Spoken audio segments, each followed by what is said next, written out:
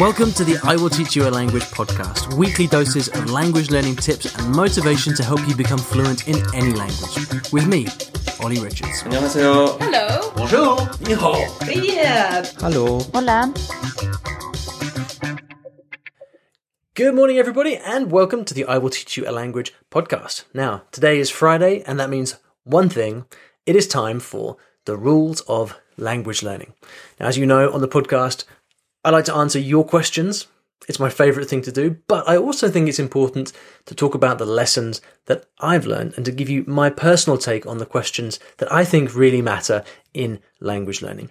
Perspectives and ideas that might not be immediately obvious, but I think are really the most important things of all. And so this is where I offer you the rules of language learning. It's all the most important lessons that I've learned over the years, distilled into simple rules for you to follow every Friday. Now, these rules are also available as video, so recorded in my studio, and also as blog posts in case you like reading, so you can do that. To find these blog posts and video versions of the rules, simply go to iwillteachyoualanguage.com and click through to the language blog page, and you'll find all the most recent rules there.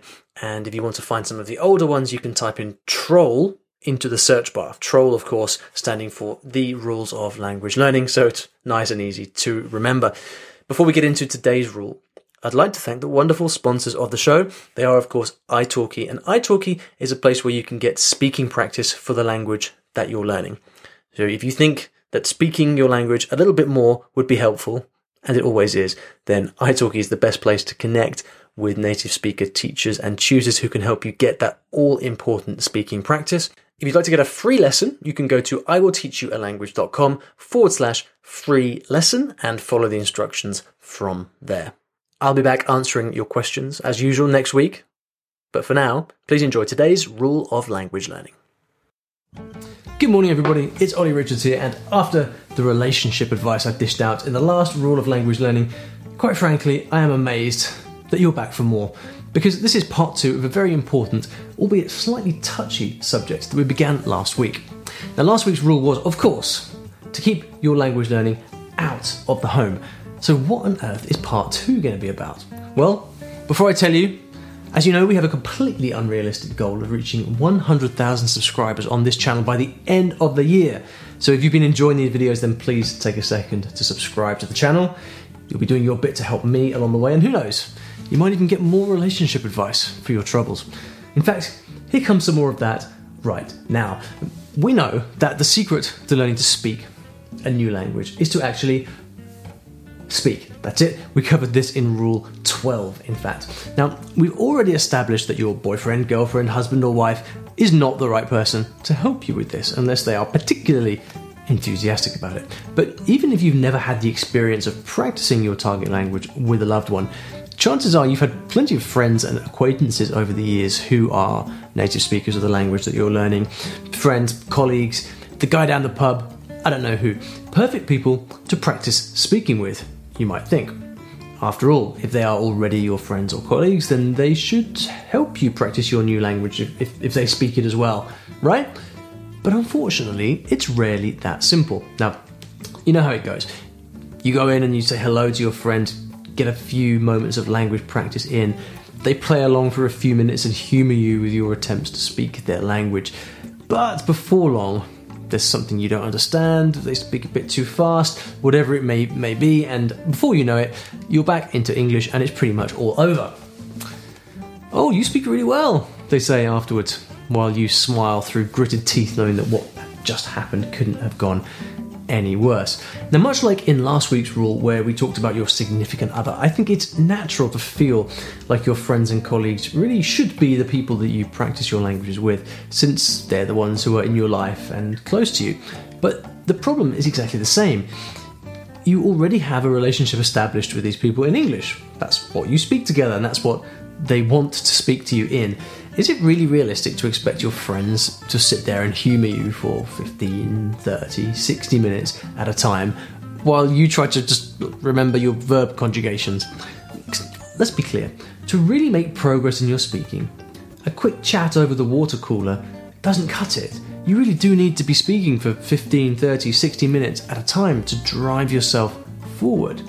That's how you do it. And so with all but the most fortunate cases, you're just not going to get that from the people in your immediate circle.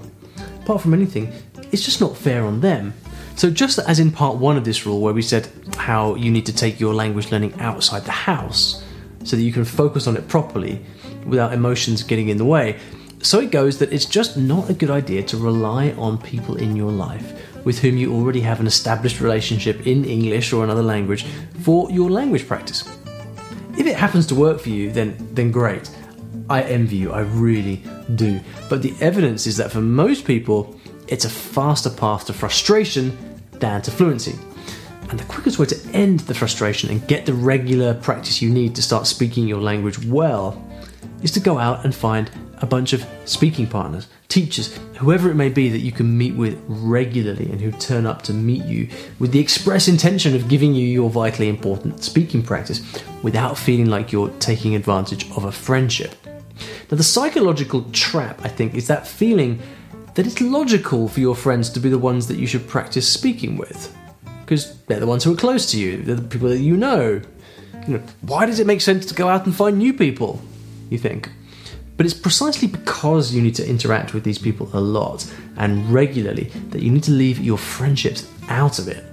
And yes, this means you need to get out of your comfort zone, get out there, meet new people. But it's easily done these days thanks to websites like conversationexchange.com or apps like Tandem. So go out there and make it happen. Take responsibility for your speaking practice and keep going until you get your language level to a point where you can go and hold a genuine conversation with your friends and colleagues in their language, where you can talk about stuff in your new language on an equal footing without them feeling like they're just kind of humouring you. But what do you think? Have you learned the language through willing friends and colleagues who have been willing to just sit there and help you practice for months and months on end? Are you the exception that proves the rule? Let me know in the comments below. And if you've been struggling with this kind of situation, then tell me what you're going to be doing differently from now on. I want some commitment, so let me know in the comments below. And lastly, if this video gave you pause for thought, ladies and gentlemen, then hit the like button. And until next time, just remember, learning to speak a foreign language takes sustained effort. So do the right thing and take responsibility for your own speaking practice. Thanks for checking out the video. I hope you enjoyed it. And if you did enjoy it and you'd like me to continue this series of the rules of language learning, then you can let me know by liking this video. Also, if you'd like to be notified when I upload new videos every week, then you can subscribe to the channel using the big red button below, and the videos will pop right up in your news feed. Thanks for listening to this episode of the podcast. I really hope you enjoyed it. And if you do enjoy the podcast, then you're going to love some of the email courses that I've created. These are completely free email courses which are written specifically for different languages and different levels. I've spent years writing these things, so whether you are an intermediate Spanish learner or a French beginner or Japanese advanced, whatever it may be, I've got email courses that give you some of my best tips for learning those languages at different levels. So whether you're struggling with how to get started, whether you want to know how to understand native speakers when they're talking really quickly at you, whether you want to get better at learning grammar, I've got stuff for you that I send out completely free over email. If you'd like to get these tips, then please go to iwillteachyoualanguage.com/tips. That's iwillteachyoualanguage.com/tips, TIPS, and I'll get them sent out to you right away.